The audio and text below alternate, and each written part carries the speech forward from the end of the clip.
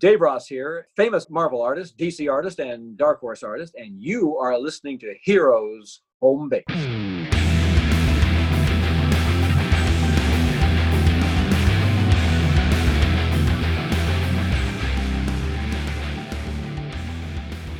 Hey guys, this is Mark. This is Rob. What's going on, guys? This is Rich. Episode 21. How we doing, fellas? Very good. Mark, I'm tired. You're tired? I think I put in like 80 hours this past week. It's insane. Did everybody have a good holiday? Whenever this gets posted, you know, we're in Memorial Day week. It's pretty good. You did anything fun or anything? I had a day. No, I didn't do anything fun. I had the day off from both jobs, so I just read, took a walk, relaxed, listened to some podcasts. That's it. Are you staying fit? Because I know you usually go to the gym a lot. I'm trying to. I've been doing. I've been jogging. I found a track to run around, and I've been walking a lot. So I've been getting my steps in. I feel like I'm got a Corona 20 pounds on me, man. I feel like just. It's the age. It's our age. We just hit that mark where our metabolism hit another thing. That it's just the age. It's not you. Shit, my metabolism slowed down like 15 years ago. It's just your age. I think 2007, bro, is when my metabolism stopped. I got to tell you, though, boys, comics are turned back on at the Laughing Ogre, man. I got some new books. Got some new books. Gib has been gracious to give us a couple rentals. Kind of centered around the show. So in the future here, we're going to have some, probably some other home-based communications, if that's what we want to call it, or special guests or behind the curtain guests. I don't know, but awesome. We're working on building that and making the show pretty exciting. But what's the big news that came out? I know the last show we speculated that Zack Snyder was, showing his screening to executives and stuff like that, but we're at the point so it's official. My buddy Jesse, who was on the show, sent me a message about the Snyder Cut getting officially released. So I promptly messaged that to Rich, who then said, "You're full of shit." And then I messaged Dr. Doug, who said, "You better not be screwing around with me or I'm going to be really pissed off." To which I said, "Nope, it looks like it's legit." And he was extremely happy. Rich obviously can speak for himself. Well, dude, like when I finally got the article up and running and it was actually a DC official post, and then it was like Warner Media article that I read, like where I'm assuming that the new executive that came through really, set the tone and was like, the fans, this has been a constant beating drum for the first 13 months that I've been here. And I just think it's really, really cool that, they're listening to the fans and the content is going to get released. Obviously, we don't know, what the actual breakdown of the film is. Obviously, if it's going to be on HBO Max, a streaming service, we're not going to see it in theaters.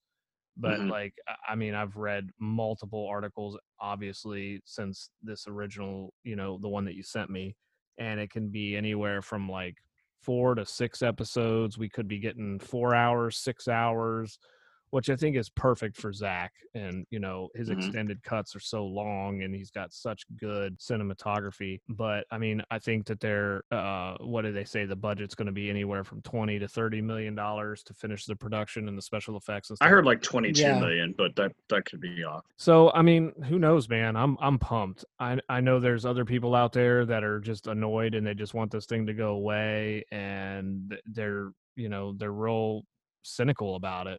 There's a lot of people that don't like Zach and they don't like what he did with the characters. And, in this day and age, I respect everybody's opinion. I respect that. I respect you not to like it.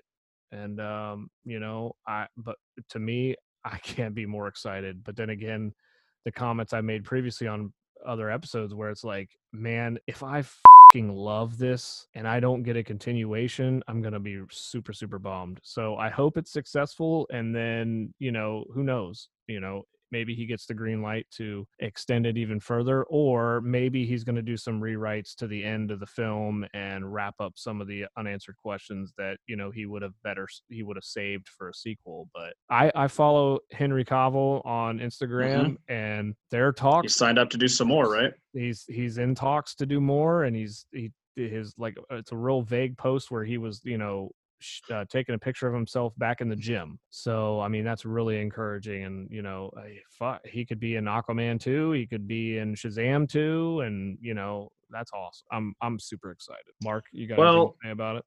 No, I'm just excited because it's been talked about since, you know, Justice League came out. And, you know, I just wonder if there's going to be this whole, you know, although Zack Snyder has his cut, I just wonder if it's going to be, you know, a Suicide director's cut, you know, Batman vs Superman cut. You know, if it's everybody's going to have their own director's cuts now. All this stuff is all these director's cuts is just going to start coming out now, out of the woodwork, you know what I mean? Yes. So I wonder, that's the only thing I hope doesn't happen, but I'm open to it. If it's like episodic, I think that'd be cool. I don't know how long they're going to do, you know, but I'm open to it. I'd like to see it. Any other news to talk about? I believe the actress who plays Batwoman, she is no longer in the role. I believe she quit the role. Yeah, she did back out.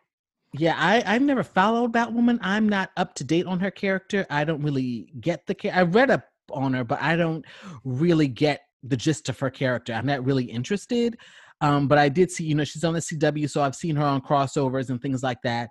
But I thought I thought the costume was on point. Oh, the costume was great. And I think the costume was the only thing that was great about it. I think this is, to be honest, like, I don't want to dwell on this point too much, but I think this is suicide for the show. And I'm really surprised that it got greenlit for a second season, because the ratings were in the toilet. Like, wow. Well, really, didn't really it get bad. the green light before she bailed? Yes, like, it got greenlit and she backed out of it. I don't see the point.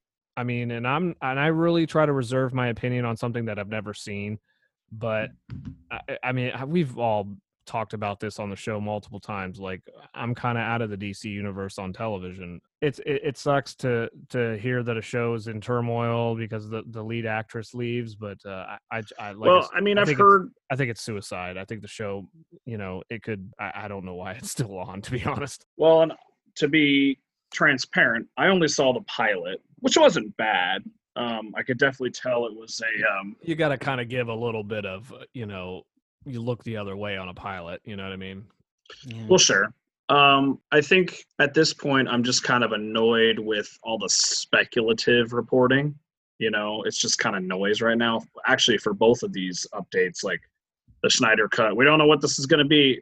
Okay, then shut up about it now. Right. Same thing with, like, you know, Ruby Rose leaving Batwoman. It's like, well, we don't really know why, but here's some speculation. You know, there was talks that, you know, she had back surgery, significant injury on the show. Mm-hmm. I think other talks was she's kind of homesick, being from Australia, and then being kind of based in California as well as Canada to follow, you know, like a grueling show schedule. Yeah. Was rough. But again, it's all speculation. It's like, you know, is it a combination of personal stuff versus pressures of a show? So, I mean, I agree with you, Rich. It might be, if anything, I don't know, suicide, but it's definitely on life support. Yeah. And it may not, depending on who they recast, because they jumped on that immediately, it may not make it past season 2. But you never know. Maybe they put somebody in there and it rejuvenates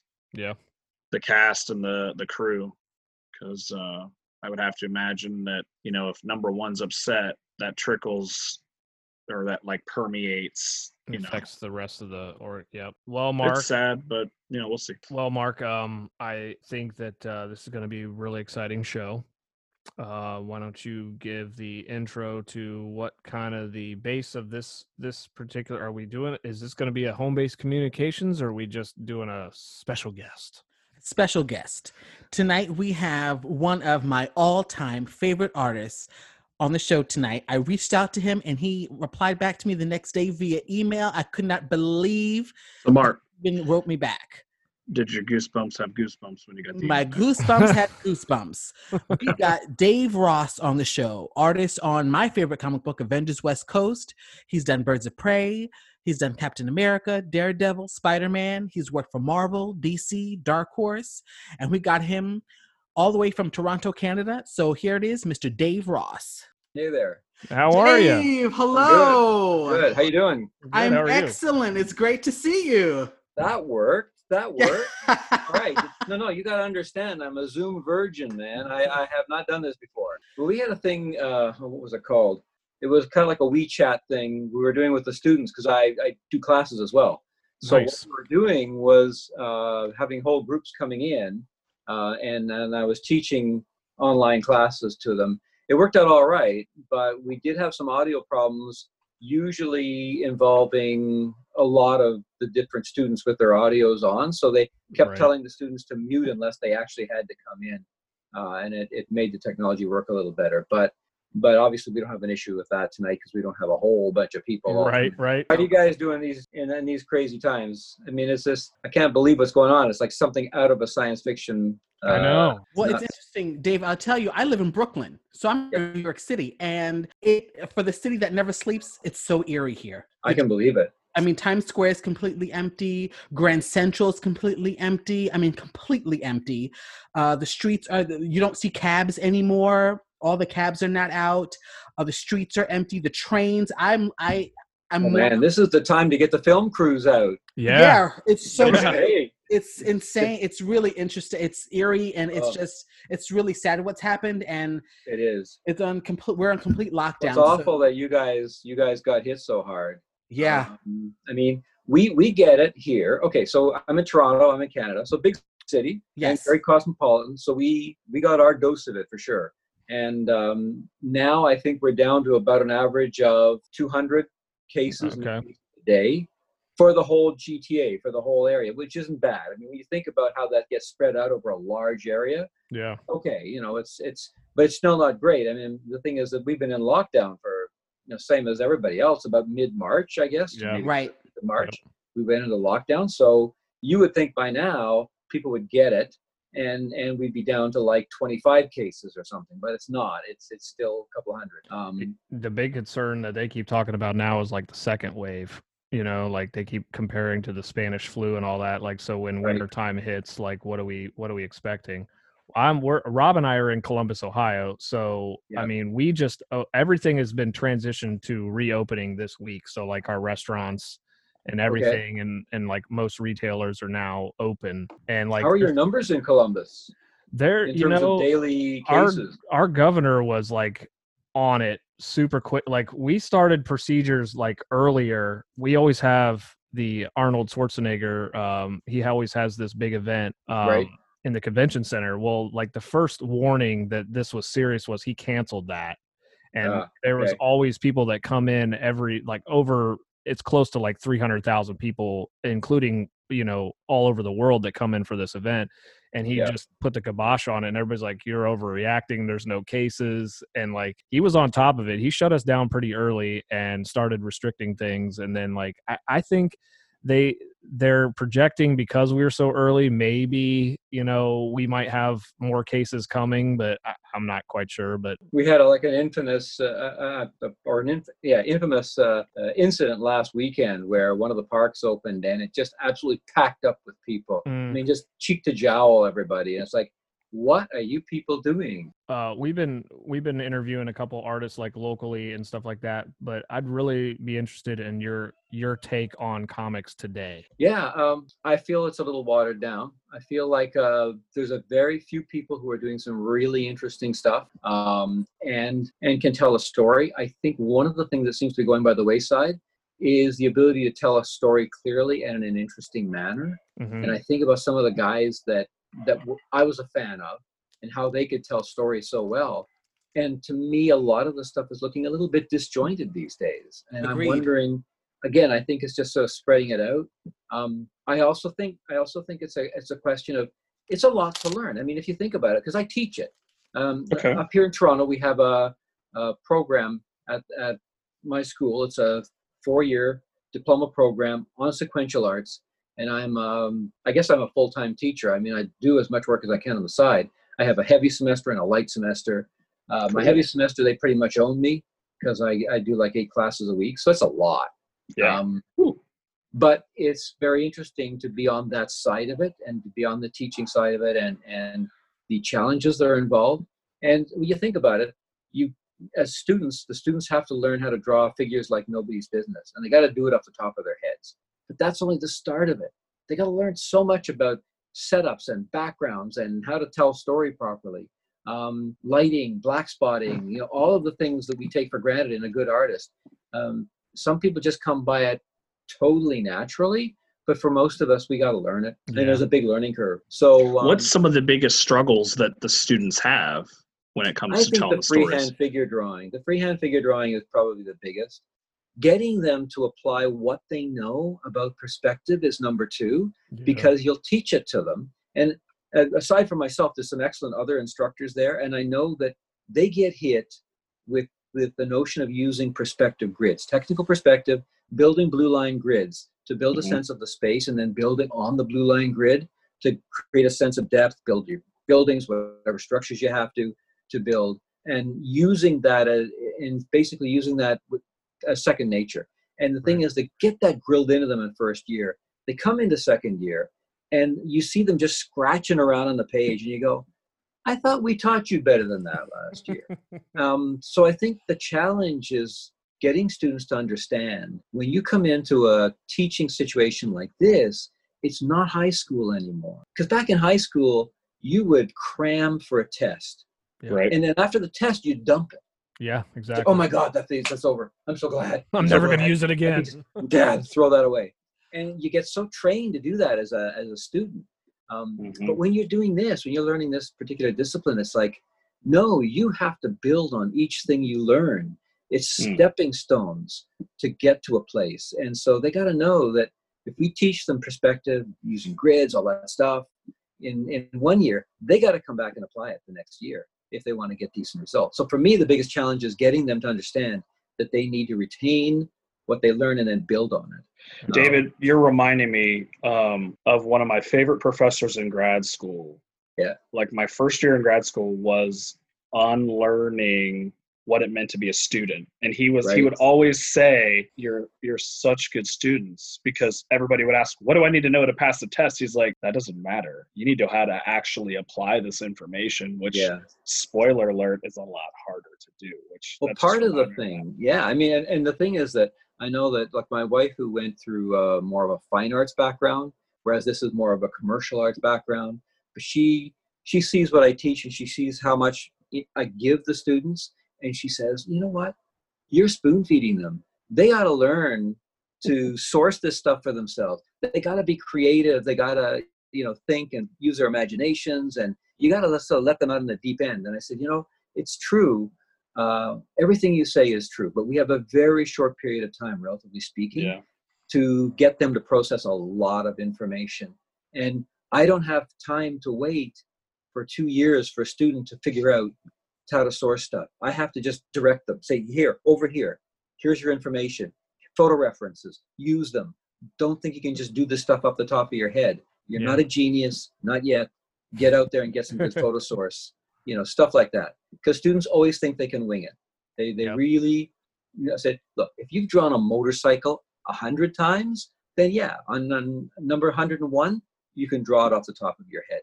But if you've never drawn a motorcycle before, don't imagine that you're going to really understand the anatomy of that cycle. You are going to need some references to look at. I don't ever want them working in my style.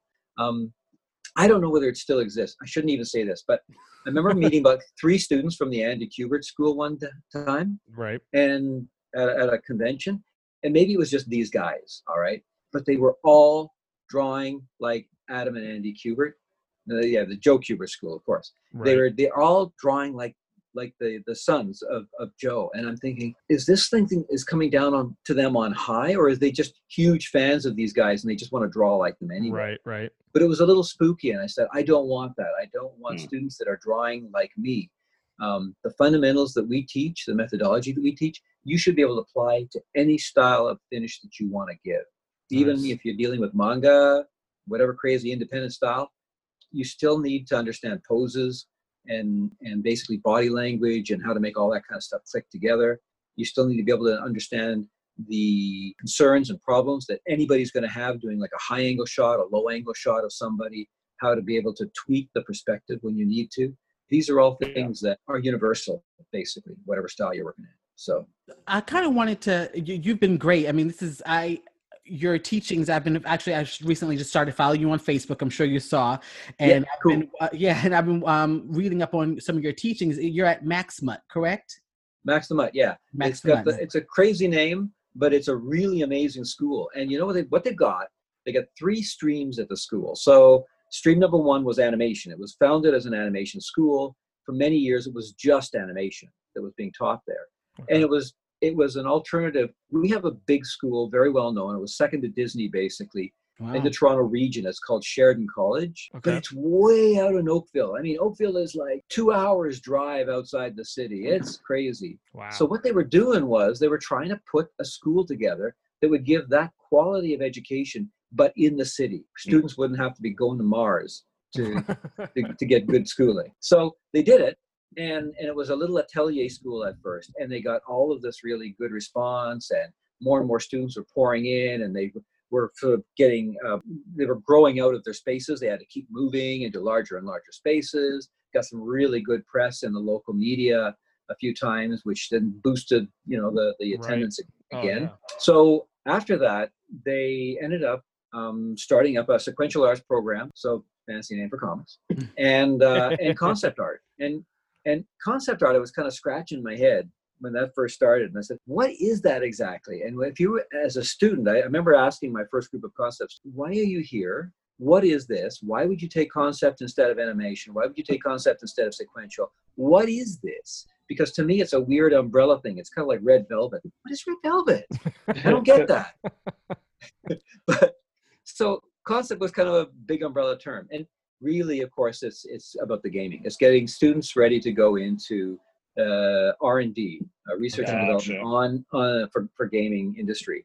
In which case, it's a lot of different things. It's doing storyboards, it's doing layouts, it's doing a lot of color finishing, and they learn a lot of color rendering in that course, and basic design. And I don't mean design as in graphic design. I mean design as in, you got to design cool spaceships. How do you go about that? You got to design futuristic cities. How do you go about it? I got to do this weird gun design for a film that I just got hired to do design and development work for. How do I do that? So it's a lot of that kind of thing as well. So they teach that as well. So it's the 3 core streams, and you pretty much after first year have to make a solid decision which one you want to pursue, and then just stick with it. You can't kind of dance around. We're not a big enough school where you can audit and take courses from another stream in particular. I mean, we've had the odd person do it, but it's not really feasible, not in the big scale. So I wanted to kind of bring it back to the comics that you worked on over there. Yeah.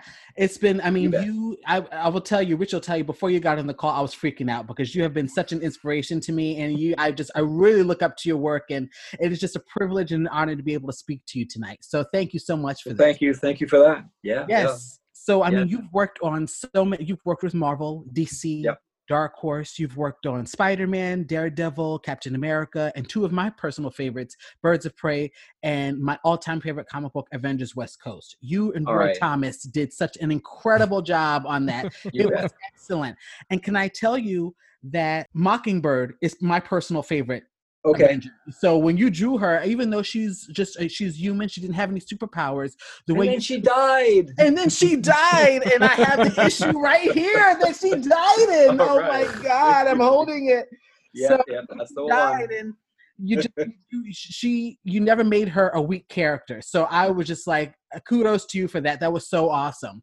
So the neat thing you got to know, because I don't know how many people you've talked to that have worked with Roy.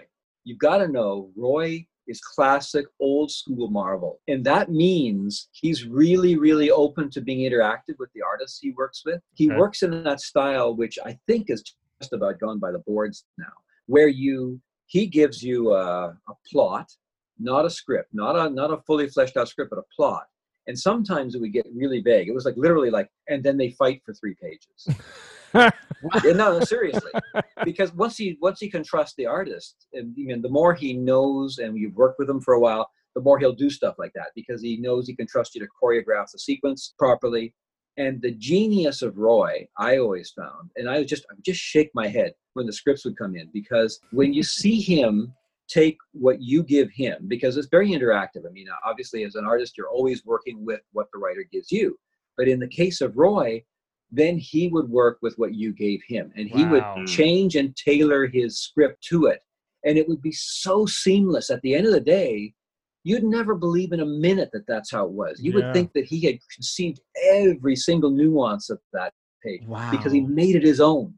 He just took the artwork and he made it his own, which is amazing. That's incredible. A great experience working with Roy. What we ask our guests is something that is a common theme throughout our interviews, is that, can you tell us, when did you first fall in love with comics? Well, I mean, I guess early teens. I mean, I've been exposed to comics before. I think, if anything, as a young kid, I was more of a car geek than a comics geek.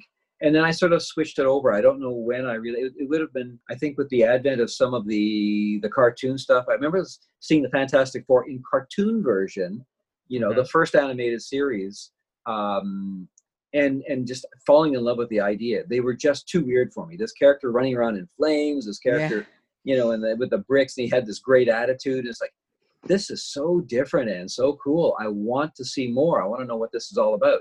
And then I would go and find the books. And of course, as soon as I found Jack Kirby, it was like, oh man, this stuff is so good. So obviously I was definitely attuned for it, and I just got sucked right in. More of a Marvel guy, I have to admit, than a DC guy back then, although I would pick up the DC stuff too, but definitely a superheroes guy, not so much a war. I mean, at that time, it was great when you think about it. You were getting a lot of Western comics coming out. You were getting war comics coming out. You were getting some secret agent comics coming out. So there was a nice diversity in the terms of the genres. And it really only became like 100% superheroes a few years after that. So, you get your groups of fans at the schools, and they'd sort of run around in these subcategories. People who were loving the comics for superheroes, people loving the comics for war comics, that kind of thing. Yeah, I was never into that. The superhero stuff, the fantastic aspect of it, the larger-than-life aspect of it, has really kind of pulled me right in. And so guys like Kirby were favorites. So can you sort of answered some of this when you were talking about working with Roy. Can you say a little bit about how your creative process works and how that varies depending on who the writer is that you're collaborating with? Yeah, just look for divine inspiration. No, just kidding. Come to me. But it's weird, because sometimes you'll you will look at a page, you'll break a page down of script, you'll work out some panel shapes, and the panel shapes, you'll try to, certain ones are just going to make obvious sense. Like if there's a couple of characters approaching a waterfall, you're going to have a long vertical scene, right, to go with it. So you'll do things like that, but then you'll have sort of major panels on the page, and you'll look at them, and you'll look at the shape. And sometimes I would literally feel like I was seeing this really soft silhouette of sort of gray on white of a kind of basic blocking. And then I would just start to draw. And of course, that's obviously, it's not really there. It's not like there's a light coming in the window doing that. So it's got to be just kind of something going on in my subconscious. So sometimes you'd have that. I think there's a lot of formula. The more familiar you become with storytelling, and it's the kind of formula that would be applied not just in comics, but in cinema as well. Mm-hmm. You've got certain kinds of scenes when they play out, you think, okay, what's the best way to take this scene? Well, we could get above them. We could look down on them.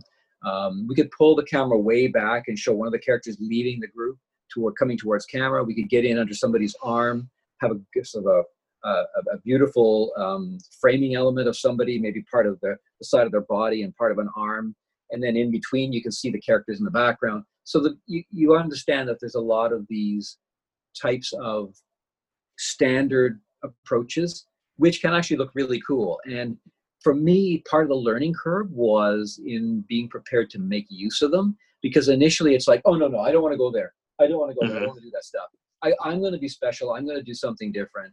And so you're always trying to do some weird, quirky thing with a pose. You're always trying not to use the cliche stuff. But you know what? Wow, those cliches have a lot of power in them. Right. And when you start tapping into that stuff, all of a sudden your work gets really exciting and you go, wow, what took me so long to try this stuff? So it's the nature of it. It's a learning curve. And for me, it was maintaining your own voice, keeping your own style in your work, but at the same time, understanding that there are these tropes that you can play off of and get some really, really amazing results from. I was going to say, you really do have your own style, and it's incredible because, you, John Byrne, Neil Adams, you guys are my like all-time top favorites. You really do have your own voice in or style in your drawing. You've worked on such major titles. Was there ever a moment when you're like, okay, I made it. I'm an artist. This is it. I'm in Marvel. I'm doing it. Did you ever have that moment in any particular title? No, because and I think, no, because the nature of the beast is, if you are going to be a true artist, if you are going to always improve, you can never be comfortable in your own skin. Nice. You understand? You have to be unhappy with your work. You have to look at it and cringe while everybody else says, that's beautiful, man. I said, yeah, but if I just moved him over a bit more, and I'm not sure about the placement of that eye next to the cheekbone. I'm thinking it could just come up a little bit by the bridge of the nose. You get really fiddly, really nitpicky about it.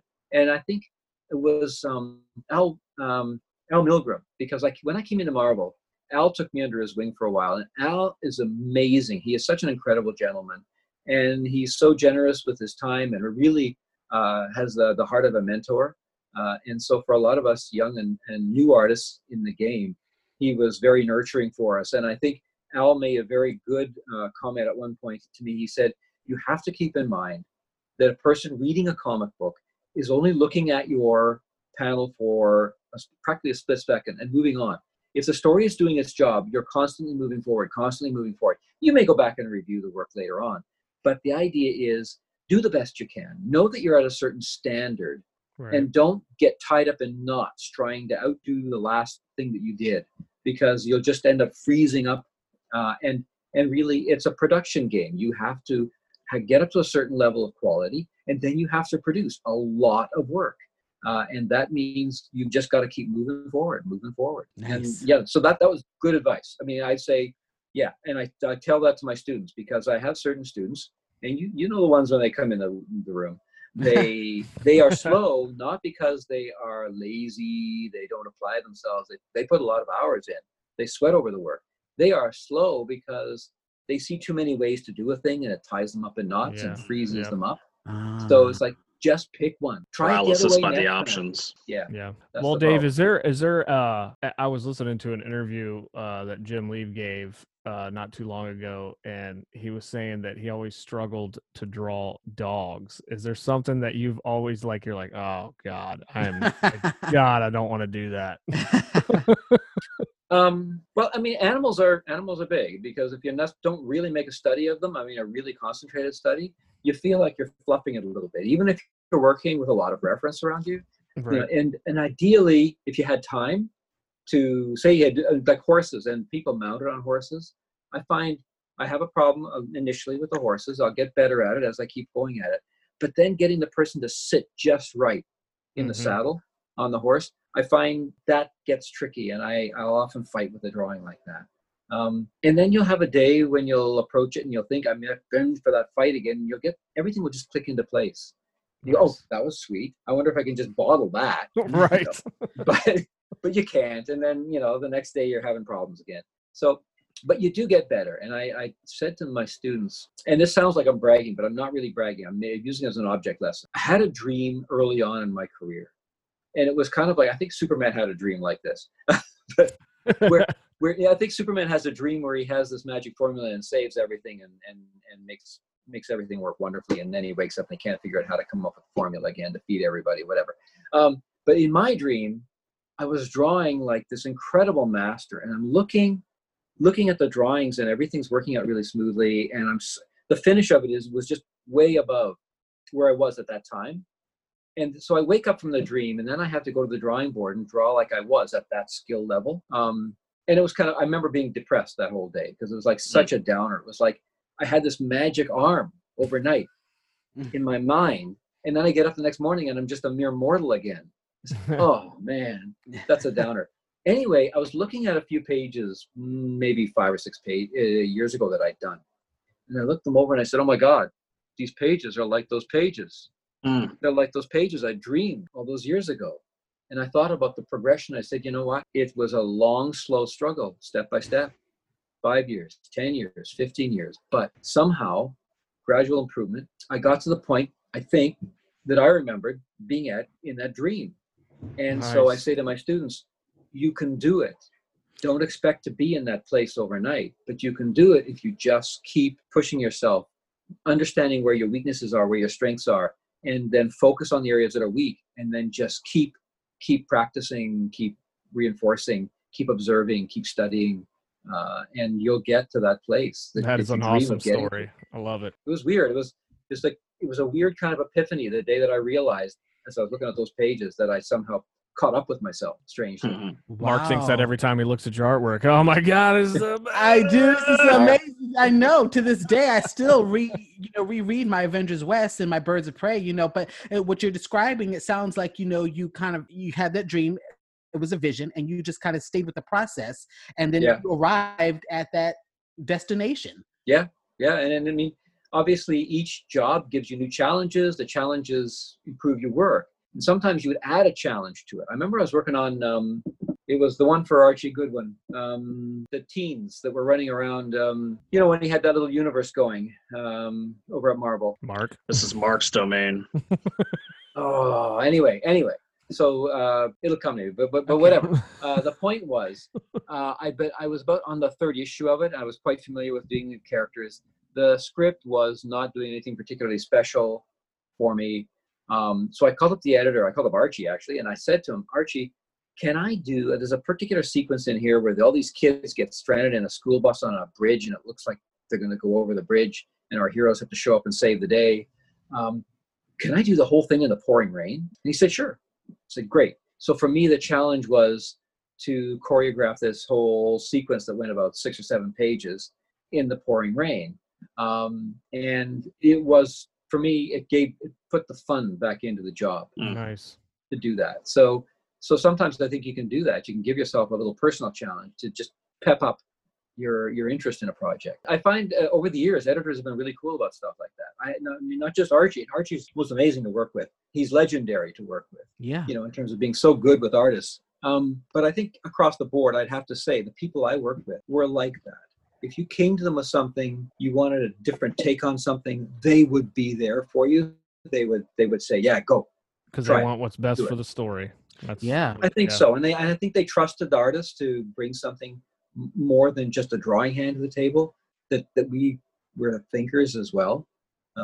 So I'd have to say it's been a good experience, and I had great editors over the years to work with, and some really, really sweet inkers too. So that Nice. never hurts. What's your space like? Your drawing space, or where you're writing, or Well, where you're I'm drawing. actually What's in the a space studio like? away from studio right now. Oh, okay. My space is on the move. This is the beautiful thing about being a comic book artist. It's really portable, particularly if you're doing like penciling and inking and not worrying about going beyond that necessarily.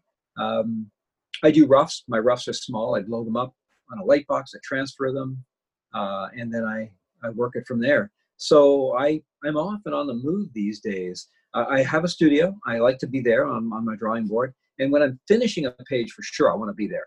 But if I'm working up roughs and doing a whole sequence of pages and just working them small, I can be anywhere. And normally I like hanging out in my favorite coffee places. Nice. Oh, I kind of like the nice. white noise of people around me. Yeah. I mean, me and J.K. Rowling's, right? We just like to hang out and Yeah. and be creative. So anywhere is good. And these days, I haven't been doing anything for Marvel or DC or even Dark Horse for a little while. School got me busy. I did an instructional book. Do you guys know about the instructional book? No. Mm-mm. Oh, shoot. Really? Tell us about it. I don't know. Can you see this? Can you see this? Yes, we Yep, can. Yes. Okay, this is called freehand figure drawing for illustrators. I got a Nice. call from an editor at Random House 5 years ago, more than 5 years ago now. And we got talking about the possibility of a book. He understood that I was teaching and that I was also drawing in freelance, still busy doing freelance work. So he said, well, because you do both, maybe you've got a Nice. book in. And we got talking about it. So Nice. it's about how to do all this stuff. Incredible. Very It's cool. Nice. specifically on the figure. It's because he wanted to do it for comics. He said a book drawing figures for comics. Then we got talking about it, and I talked about the history of the methodology, the fact that we use a simplified mannequin like you see here, Right. Mhm. Yeah. and that when you use a simplified mannequin, you can then work out all the basic blocking, foreshortening, perspective, the pose, get the pose looking fluid, working properly, and then you deal with the anatomy, you deal with the features, you deal with the costume and the drapery, but you do it later. You don't try to do it all at once. So Right. that very idea of working in that very, basically taking the tasks and separating them up is something that has been around for a long, long time. And really, if you think about it, we comic book artists, we come out of an illustration background. The early comic book artists were illustrators. They moonlit Mhm. doing comics, and they were doing illustration. And so the Mhm. methodology that they had developed to be able to do what they needed to do in comics had come from somewhere else. It had come from illustration. And if you go back to guys like Norman Rockwell, Andrew Loomis, who did all those amazing how to draw books, the famous artist school, and you'll see all of the methodology of the illustrators, and you'll see how so many comic book artists you talk to, like Steve Rude, for heaven's sakes, talk to Steve Rude about Andrew Loomis. He'll bend your ear for an hour about how amazing Loomis's books are, and they are. But Loomis is an illustrator. He came from that illustration background. So what I try to do is really work the mannequin in the book, and that's what it's all about. It's basically That's cool. That's cool. it's so I had to rethink what I was doing with the poses in it. So yeah, there's some dynamic poses, good action stuff in there, but there's a lot of how to do people sitting around, how to do Yeah. people, in everyday scenes, because anybody who wants to be able to do this stuff has got to have the range to be able to do Yeah. all that kind of posing, Right. and to be able to do it from all the crazy angles too. Incredible. And what's really cool, I got to show you this. Yes. Hang on. Random House, big publisher, right? So it's got Yes. nothing to do Yeah. with me. Oh, wow. Nice. In another language. That's Korean. awesome. Korean. Nice. Incredible. And just this summer, check this out, Nice. mainland Chinese. Wow. Wow. What an Yeah. honor. It is. It's. I mean, it's like pinch me. Pinch me. Yeah. I'm dreaming. And Japanese, by the way. I just don't have the book here to show you. But there's a Japanese edition, a Korean edition, and I'm waiting for the Spanish edition. Come on, Right. somebody. But anyway, at least those are happening, and it's just amazing. I'm feeling very blessed to have the book out there in all those different languages. So it's getting out there and helping students around the world, which is That's sweet. amazing. That is awesome. So that's a component of what I'm doing, but I'm also working on project work of my own. I can show you. Mark, close your mouth. I know. It's so incredible. I'm telling you, it's a privilege to be able to talk to you. This is incredible, really. All right, so that's a little something we're working on. I'm working on. Wow. That's a bit of it. This was colored by one of my ex-students, graduate students. And so it's my pencils and inks and Nice. Laura's color. Beyond that, one I colored myself. Same project, completely different looking material. Give you a screenshot here. This is another piece Wow. of it right here. Nice. Wow. So that's another piece of it. So I'm trying to, I'm doing a bunch of panorama type shots right now, Nice. because my feeling is the project is very well suited to gaming as well as comics. So I'm trying to create, I've got comic book pages for it. A lot of sequential pages are actually worked up. But beyond that, I wanted to do up a bunch of promotional pieces for it that had a TV movie sort of format to them. So that's what I've been doing. That's why you're seeing that kind of a format Nice. as opposed to comics continuity stuff. But it's great fun working on it. It's I can't say much about the basic core concept except to say that years ago for Event Comics, I did a character called Thrax, and Okay. in this project, Thrax flies again. Nice. Cool. Beyond that, The lips are you sealed. just gotta wait and see. Sounds good. Do you do cons at all? Like, Yeah, like here for me, it's definitely. NYCC. Like, will we see you at NYCC this year? It doesn't show that it's been canceled I yet. did NYCC about 5 years ago. Okay. And I'm sure I'll do it again. And I think if this project is coming to fruition, if it's actually happening, and it's looking good, it's looking very positive. But if it happens, then definitely I'll want to be there to promote this new project, show a lot of the new artwork for it. Nice. And so I'm sure I'll be back at NYCC for that. beyond that, I've been doing a number of shows around.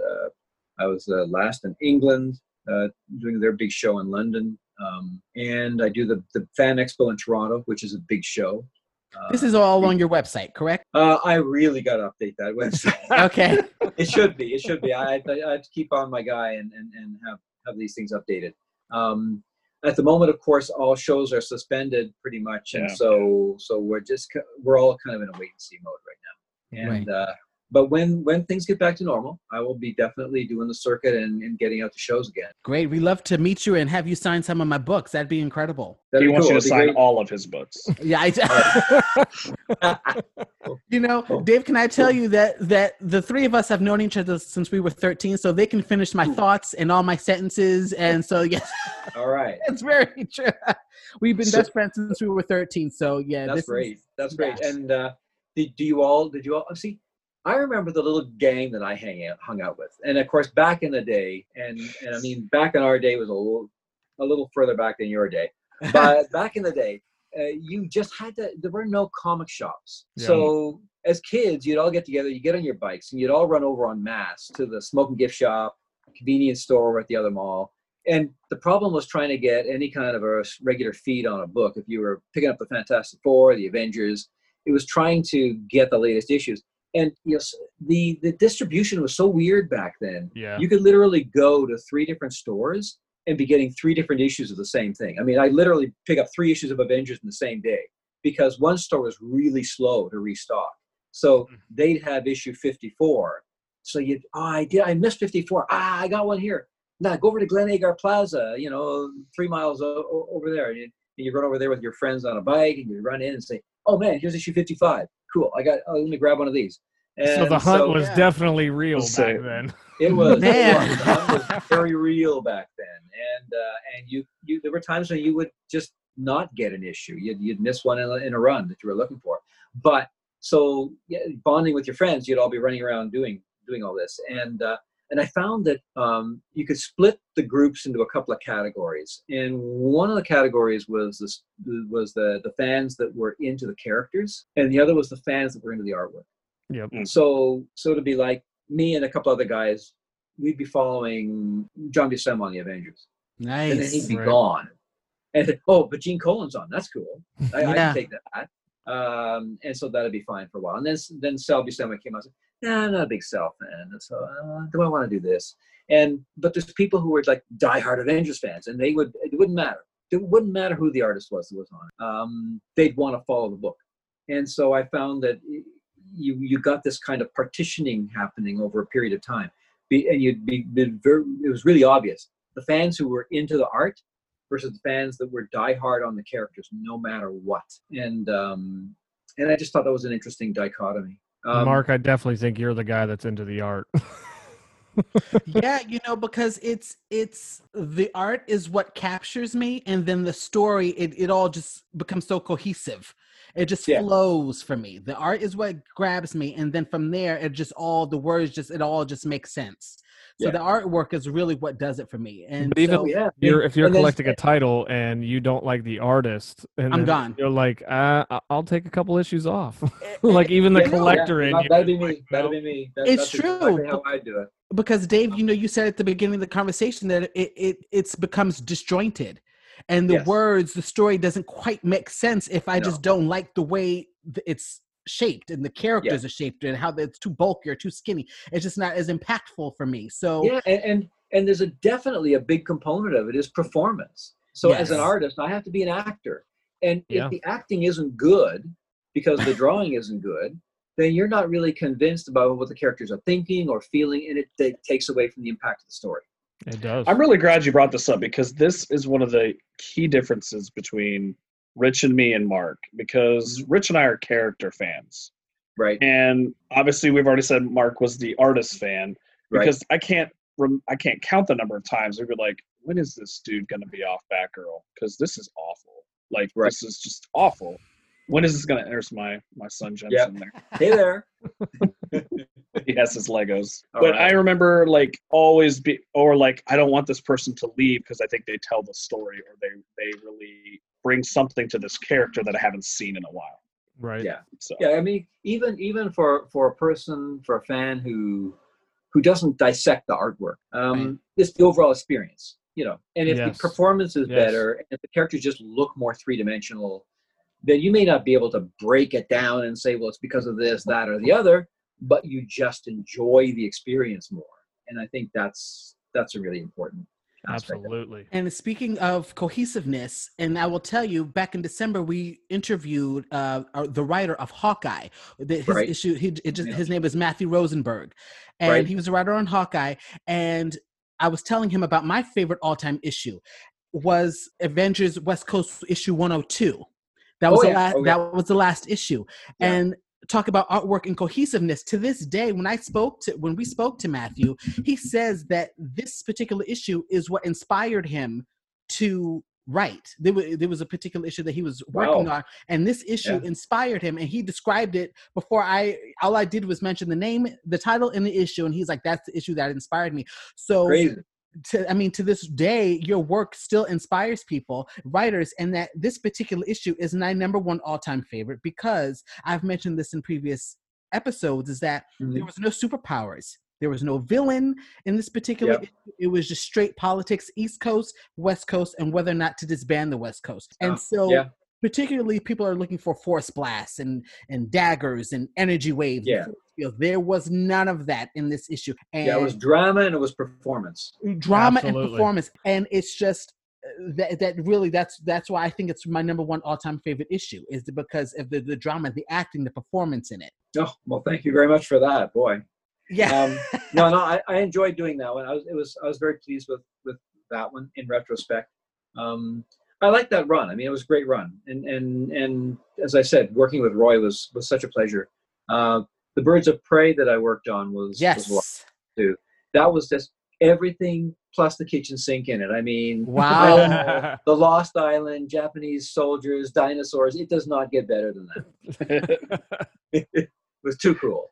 So, Dave, one of the questions I like to ask our guests, just to get a little bit deeper, what is something that you would like our audience to know about you that maybe they wouldn't get from looking at your work or even just kind of standard interviews? So what's something that you would like people to know about you? I don't know. I suppose, one of the things I love is getting out there on an international level. If any of you who connect with me on Facebook must get the idea by now that I have a fairly strong tie to Southeast Asia.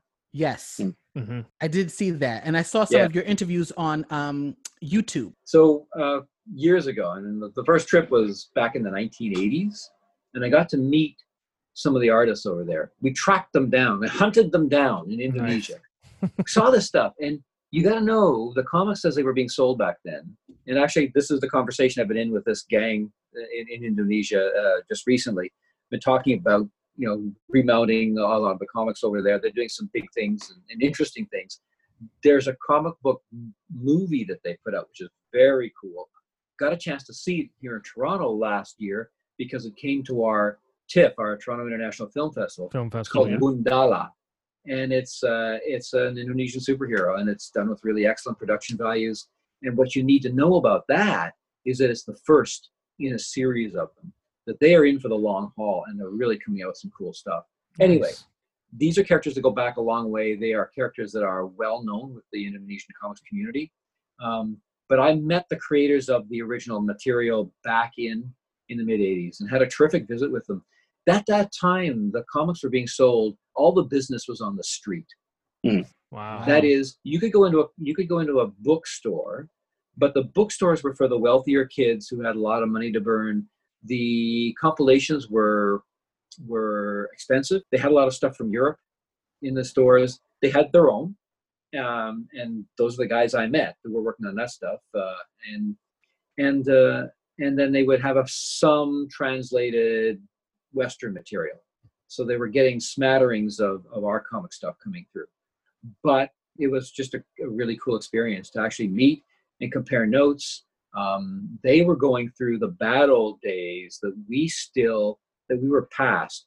That is, the artists that I talked to complained about the fact that the publishers took every page that they owned it. And the one guy was saying to me, not quite crying, but he was just very upset. He just gets worked up when he would talk about it. He said they give them out as gifts to their friends, but they've never given him a single page of his own artwork back.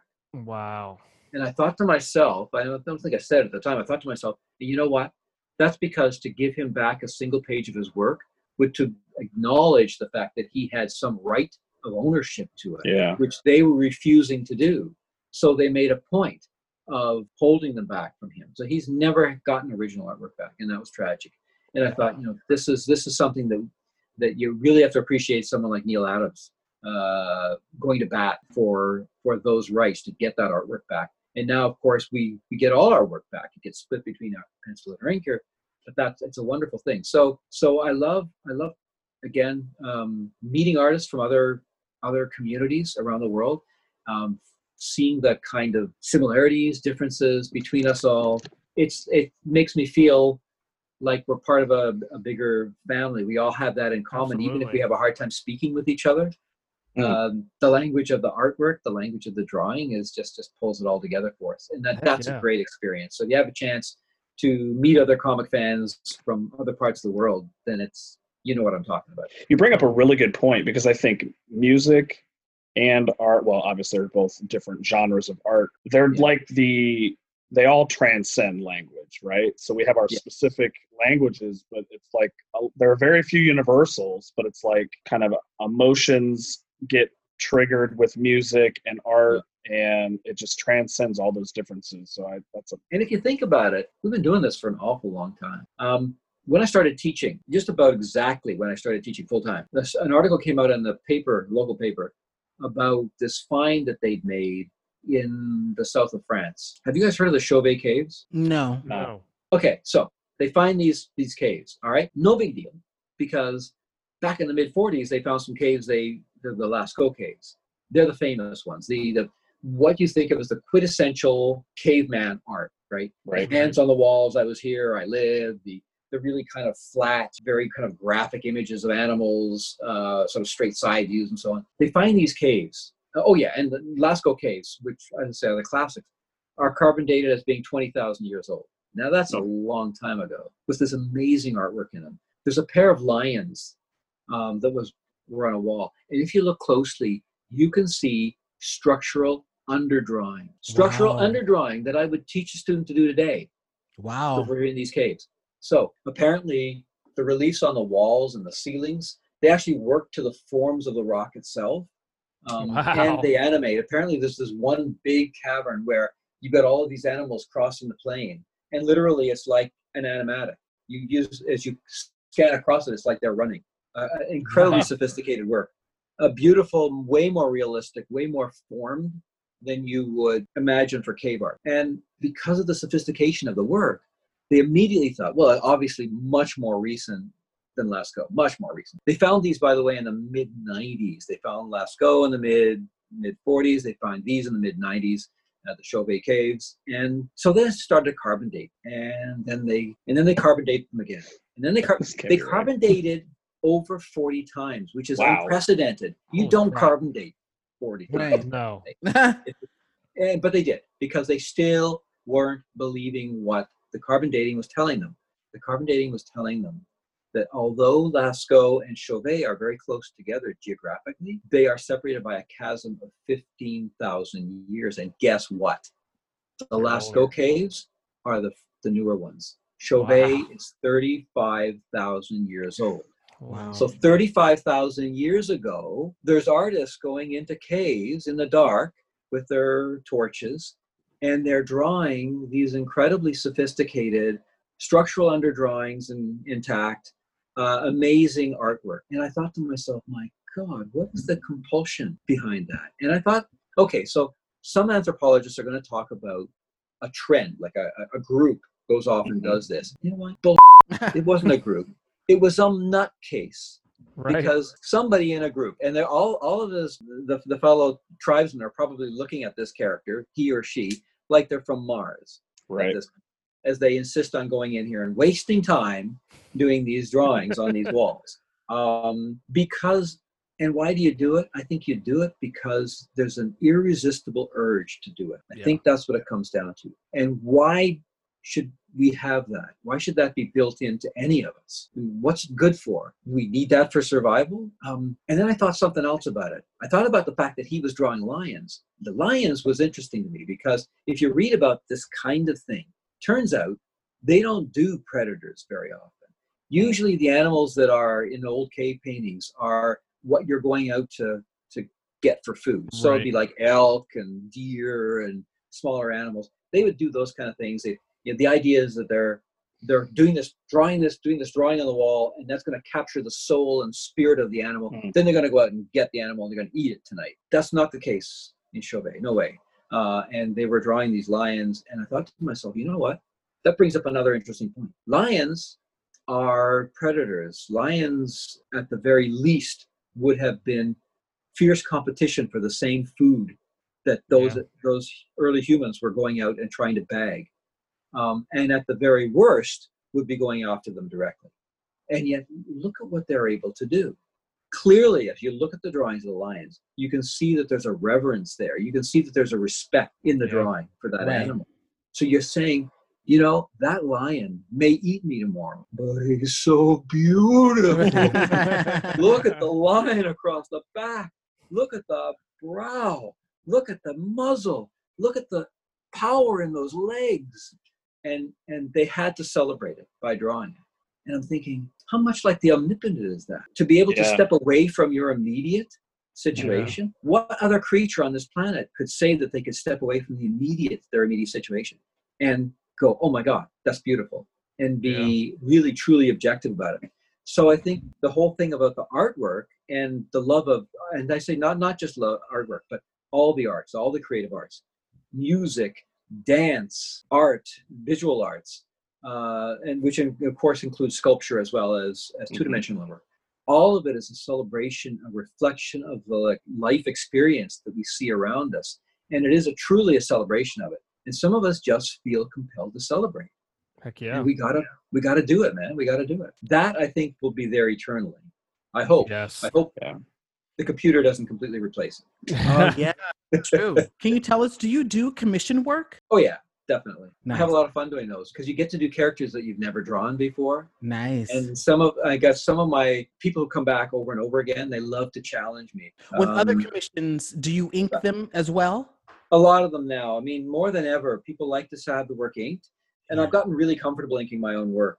Nice. So, I mean, it's great to have a pairing. It's wonderful. I love the synergy that you get when you're working with a good inker, and you get the hybrid style coming out, which is so amazing.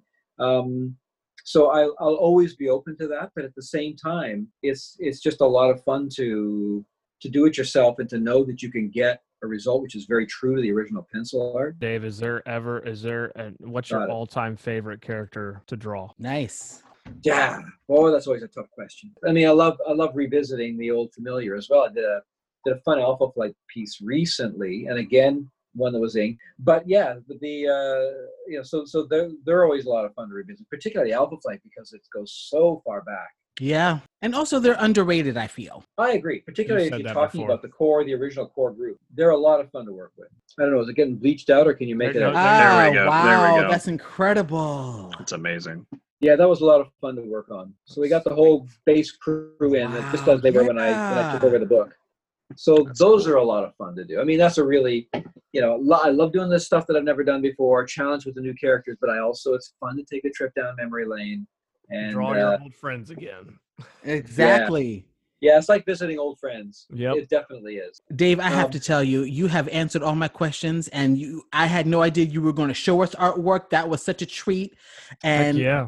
I thought I originally told you 20 minutes because I didn't know how busy you were, and I had all my questions and everything ready because it was just, I was so honored that you even replied back to my email. And we've had you for an hour. I really was. And we've had you for an hour, and you have just gone above and beyond what I ever could have thought or what we could have ever thought. And you have just been so awesome. So I know you've answered all of my questions. I don't know about Rich and Rob. I mean, but it's been a privilege to be able to talk to you. And I thank you so much for all that you've shared. Absolutely. Well, appreciate it. And I'm glad that you reached out and we were able to connect. It was great. I'll leave you with one of these. You'll want to have a look at this. Oh, yes. That man. Yeah, I commented on that on your Facebook. I'm telling you guys did such a great job. That is just, I mean, talk about That was a recreation. That's not the original. The original's long gone, and inked beautifully by Tim Zahn. What's really cool is I've been back in touch with Tim just recently. We lost touch over a number of years, but thanks to things like Facebook, you can find people again. And so it's great to be able to reconnect. So Tim's out there doing some inking, did a beautiful Dr. Doom for me a little while ago. And I've had him do a couple of other things since, been great. But this I just inked myself. And because at that point I hadn't reconnected with Tim yet. And I had a commission come in, guy wanted a couple of cover recreations. And so that's what I did. So I was able to find the original pencils and light boxed them onto fresh boards. And then I just did what I do today. I didn't really think about trying to be perfectly faithful to what I had done back then. I was thinking more, okay, let's just do it as if it was just a regular commission and do my best possible work on it. Well, you did an excellent job. Excellent. They were fun. Yeah. And I will make sure to continue to follow you on Facebook to keep updated of where you are, where you're going. Yep. Maybe one day in the future I can meet you, and that'd be great. And I'll just continue to check your website. I know you said you're gonna have it updated, but I'll just continue to check you on those forums. Yeah, I'll get it updated this summer. I mean, it's one of the things I got to do is get back into that. I just get so busy with the teaching, so busy with everything. It's like it has been neglected. It's terrible. But and a lot of people, again, so much of what goes on, the really active stuff these days is going on Facebook, on Twitter, on Instagram. So people are really just putting all their attention there. And that's where a lot of my attention has been going. I am on Instagram as well. If you want to follow me, it's David Ross 4075. Write it down, Mark. There must be a lot of us out there. Dave, I just want to thank you for really getting into the details of kind of storytelling and how, at least with your experience, not only your personal experience, but your teaching experience and how that really connects with people. I really appreciate that immensely. Thank you so much. Well, I do like to share because I feel like we need to, those of us who have these skills, we need to pass it on to the next generation. I want these skills to stay alive in the world. And I fear that the digital media is taking a lot of that away. Yes. Bit by bit over time. So I think it's great when I see students coming into the room and they are just really jazzed on drawing, on just freehand drawing. And that's so cool that's still out there. Dave, your passion is amazing. I got to tell you, you should be proud of yourself. Buddy. And it's palpable. It is. It's very, very. Well, I'm still having fun with it. That's good. The so key, happy man. to hear That's that, Dave. Yeah. Stay safe in Toronto, and thank you you guys again. Thank you. All right. And Take care. See you at the Comic-Con one of these days soon. Absolutely. Take care. Thank We're you. gonna get through this. We All right, will. so guys, take care. See you, buddy. Take care. Thanks. All the best. And do stay safe, will you? We will. Same to you. Thank you. So that was Dave H. Ross, Mark's Goosebumps of Goosebumps. That was an awesome interview, dude. I did a little bit of research on him in some of the DC books that he did, but man, he's a really good teacher. Like just listening to his experiences as a professor in the arts, it was cool, man. I got little nuggets, man. And I know that this podcast isn't going to be a video, but he showed us some really cool artwork, didn't he, Mark? Yeah, absolutely. He really did. He showed us some great artwork, which I didn't think he was going to, but I mean, he was so eager and willing to show us his artwork. He showed us like 4 different pieces that he just had right there, and that was just so incredible. He's definitely like an ambassador for art. It's not even even just an ambassador for comics, but like you could just tell he's so genuine and just loves the genre, loves art, any art, and just can't wait to share it, man. It was really, really cool. I appreciate the depth of the conversation. Yes. Kind of how comic book art, but just art in general transcends, the different languages. And it has a unique way of connecting with people, especially when it comes to, storytelling. And, it was kind of in line with some of the other comments we've heard from some of the other interviews we've done with folks really taking issue with the quality of the storytelling going on with comic books today. I don't know what you guys thought about that. I mean, he said what I was thinking, that it was disjointed. Mm-hmm. Yeah. I'm glad he touched on that because that's how I've been feeling. Yeah, it was really cool to see somebody that has been around the comics industry and worked with a lot of people and inspired a lot of people and was inspired by a lot of people. It was really, really cool. Hopefully we can get together and meet him at New York here real soon. I think probably the last time he was there was our first year going, because I remember stopping by his table and seeing about getting a commission piece. So Mark, you better start saving your pennies, bro. Absolutely. Am I going to commission him? Abso-friggin-lutely. Am I going to commission him? Because I mean, he showed us his commissioned work, you know, and so he loves doing it. And I just started thinking about what I would want him to draw, you know. So obviously it's going to be something from Avengers West Coast. So Hell yeah. but he was so awesome. To this day, his work still inspires people. Yeah. All right. Well, episode 21, guys. So let's recap our top 10. And then so we can get on to episode 22, where we're going to start the Who Would Win segment of the show. So do we just want to go down, like go back and forth? I say we just each go 10 on down to 1, and then let's rank them like old school episodes. What do you think? Sounds good. It's fine with me. All right, I'll start it off. So my number 10 was Empire. Number 0.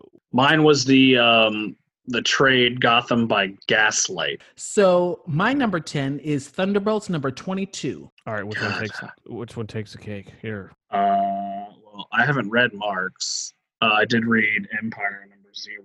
So I will go Empire, Gotham by Gaslight, Thunderbolts. I'm going to go Empire, Gotham by Gaslight, and Thunderbolts. I'll go Thunderbolts, Gotham by Gaslight, and Empire. Okay, so the winner is Empire. Empire. I remember when we got that book, Gibbs said, this is what it would be like if Doctor Doom was real. Yeah. And I'm sure we talked about that 11 episodes ago. Right. All right, so my number 9 was Superboy Annual number 1, the first Elseworld book that I ever read. That's such a good one.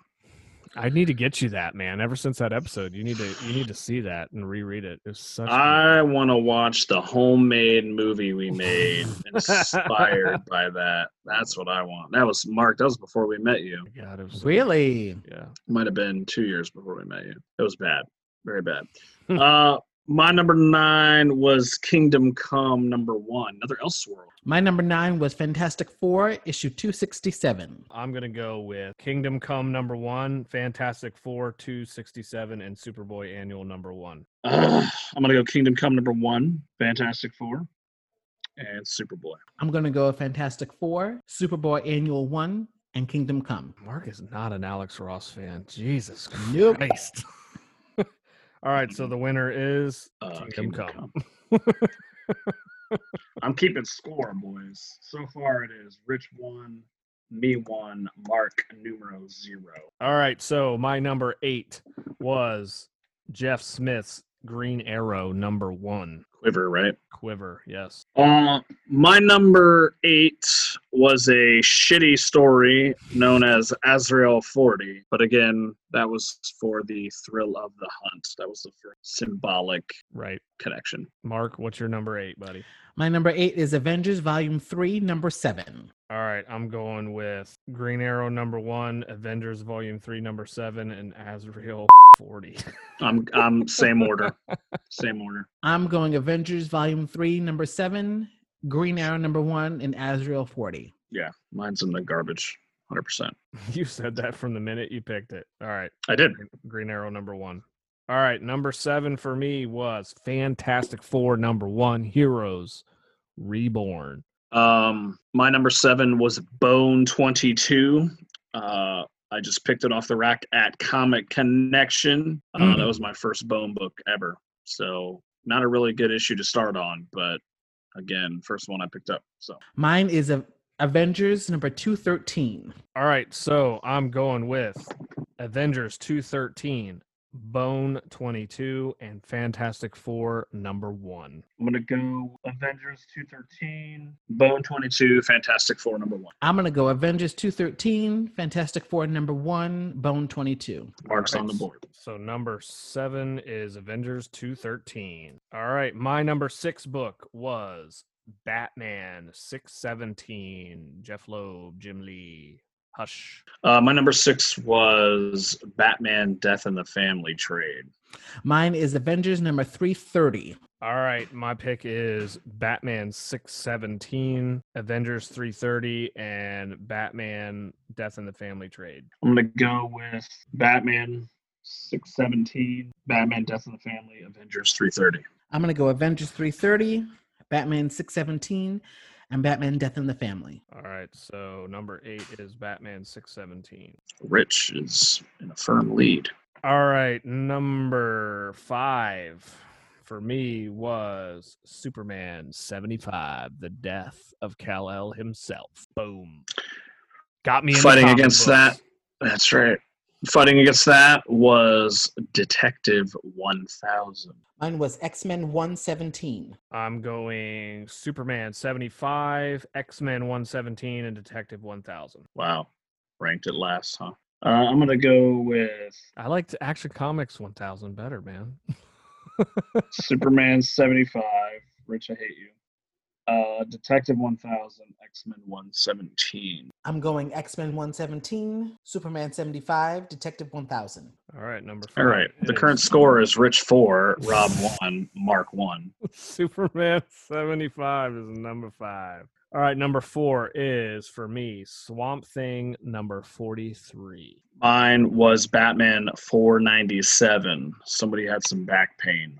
Yeah. Mine was the Batman Chronicles. I'm going this might be the one that we all have 3 different answers. I'm going with Swamp Thing number 43, Batman 497, and Batman Chronicles. Batman 497 is too pivotal for me. That's my Superman 75. Right. And then we'll go with Batman Chronicles. And honestly, it's just because I haven't read Swamp Thing. So I'm you haven't gotten going- to me, Rich. Batman Chronicles, Batman 497, and Swamp Thing. All right, so that's a wash. That is a wash. All 3. All right. Nobody gets a point. Actually, we all get a point. We'll do You all that. get a point.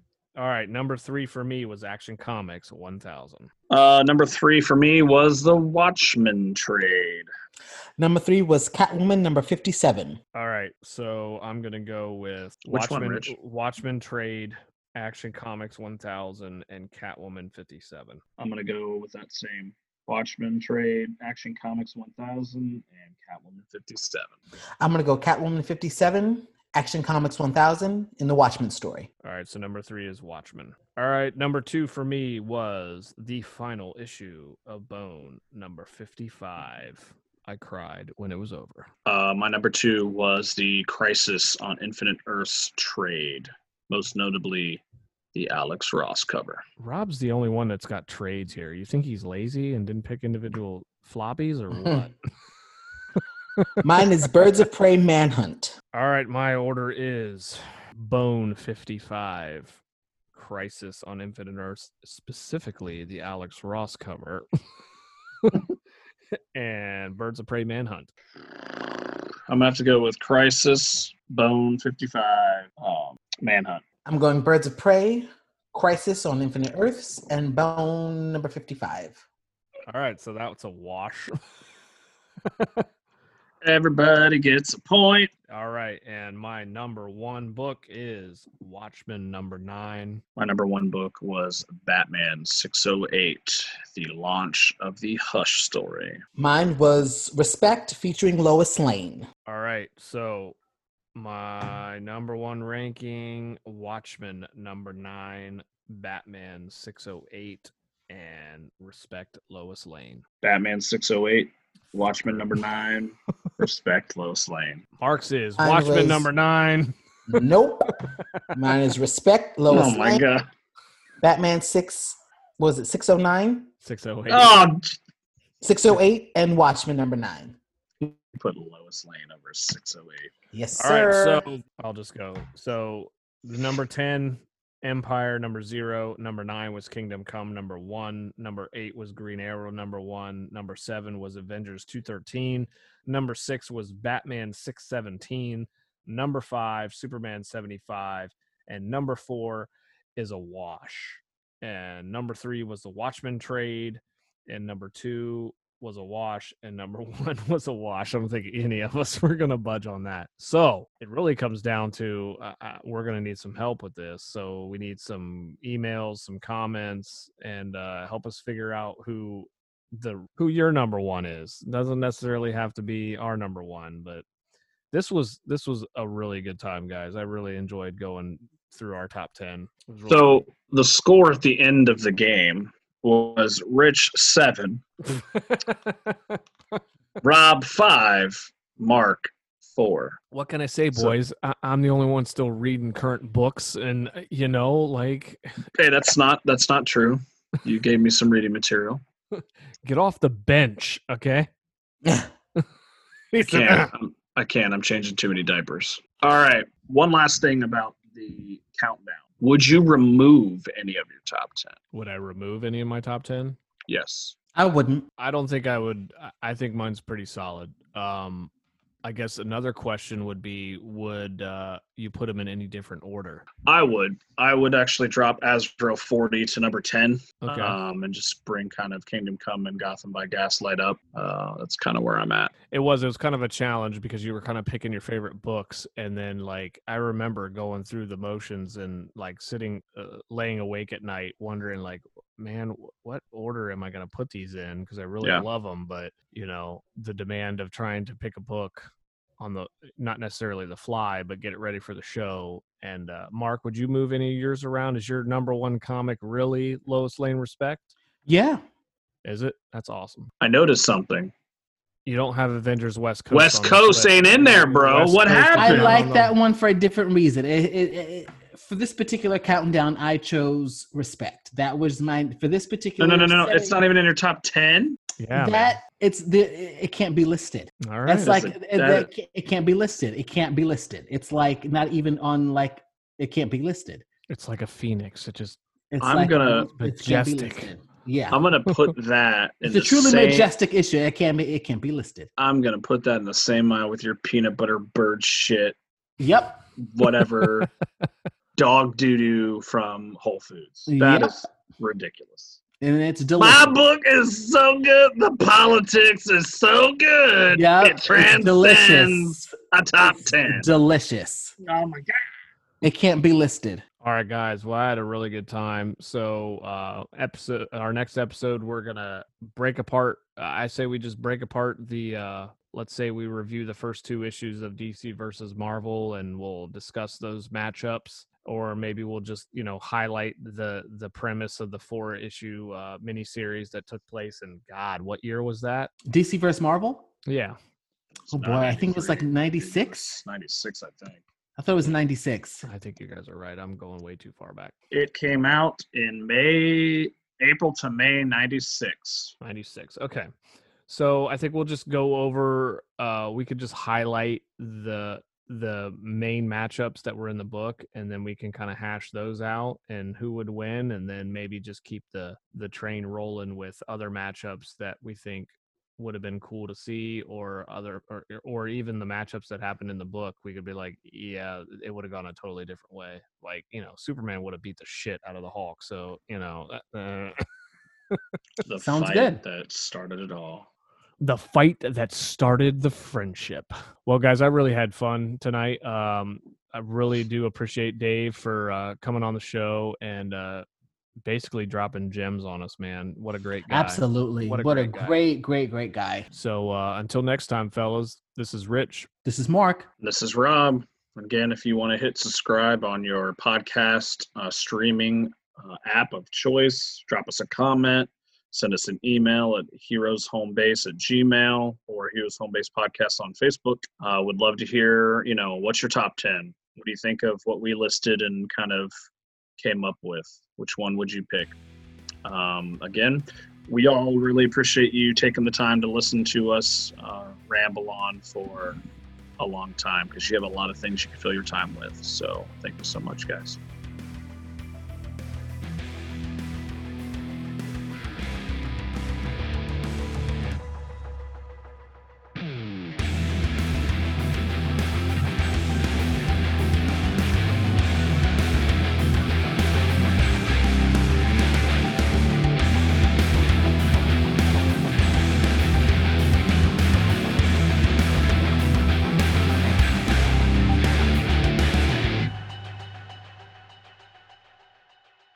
Thank you. for listening. To this RMR production. We're